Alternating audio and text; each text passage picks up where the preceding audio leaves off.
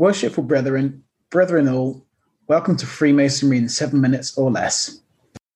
In this episode, we'll be discussing the three lights of Freemasonry.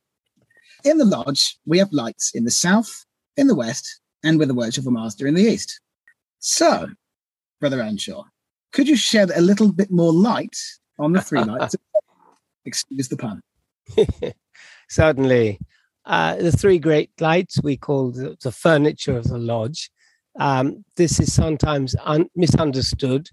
The word actually comes from the French word fournir, which means to furnish or supply. So the lodge is supplied with the three great lights of moral teaching. The first, the volume of sacred law, the VSL. I believe it is named the VSL to take out the kind of Christian overtone from the ritual, and the fact that other sacred texts, such as the Pali Canon, the four Vedas, the Quran, or even the Tao Te Ching, can be used for initiations. This shows that the syncretic nature of Freemasonry is not so much a religion, but a way of life. It is important that a candidate for the degrees takes an oath on a text that he believes to be sacred, because the penalty for breaking his oath will not come from the brethren, as many people believe, but actually from the deity in whose name he sealed the oath. And I think this is an important point. The other two great lights are the square and compasses. And operative Freemasonry did not use these symbols. These were introduced by the Premier Grand Lodge. The first indication we have is from an etching in the Constitutions of 1723. And I recommend brethren to have a look at the image, which you can see online, where the Grand Master Montague, the Duke of Montague, is giving the constitutions together with a pair of compasses to Wharton. But at that time, there was no square. However, by 1730, the square has been introduced, as it is referred to in Masonry Dissected, by Samuel Pritchard. As we'll see from the three lesser lights, which I will cover in a future podcast, I believe that there is a Chinese connection to Freemasonry, and the square and compasses may also be part of those teachings.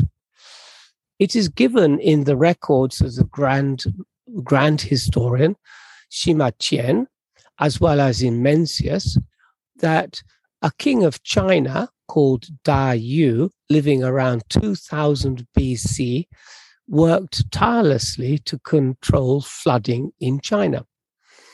The tools he used were a square, compasses, and a knotted measuring line. And it's interesting to note that this story may be the same as the flood that is mentioned in the book of Genesis.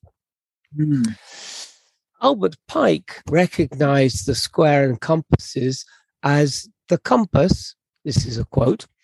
The compass, as the symbol of the heavens, represents the spiritual portion of this double nature of humanity. And the square, as the symbol of earth, its material, sensual, and baser portion. In geometrical terms, we observe that the compasses, squares, and corners are only found on earth. The bottom line is that these three great lights afford us ample opportunity to contemplate the magnificence of the universe and our role in our own spiritual growth. Interesting. Well, the lights of Freemasonry is an interesting topic. Well, at the start of the ritual, we receive light from the east, and then the lights are collected by the various wardens, and then they're spread throughout the lodge. Yes. That's not a motive I can think of in any part of Christianity. Although, obviously we do have notions of the light within Christianity, but not the movement and the manipulation of. It's a very interesting concept, and I only really read in an alchemical context. So yes, I am, and particularly the Taoist motif of moving the light within the context of Neidan with an alchemical context. It's an interesting thesis. Yeah, thank you. When you hear about the three lesser lights and that potential connection with Taoism, then the whole theory comes a little bit tighter. But at the present time, anyway, yes. Well, thank you for that, and I'm looking forward to the next paper. Yes, hope to see you soon. Well, that just about brings this episode to a close. If you have any questions, please email on the link below. We're now part on the square, and we will meet soon. Thank you and goodbye. Goodbye.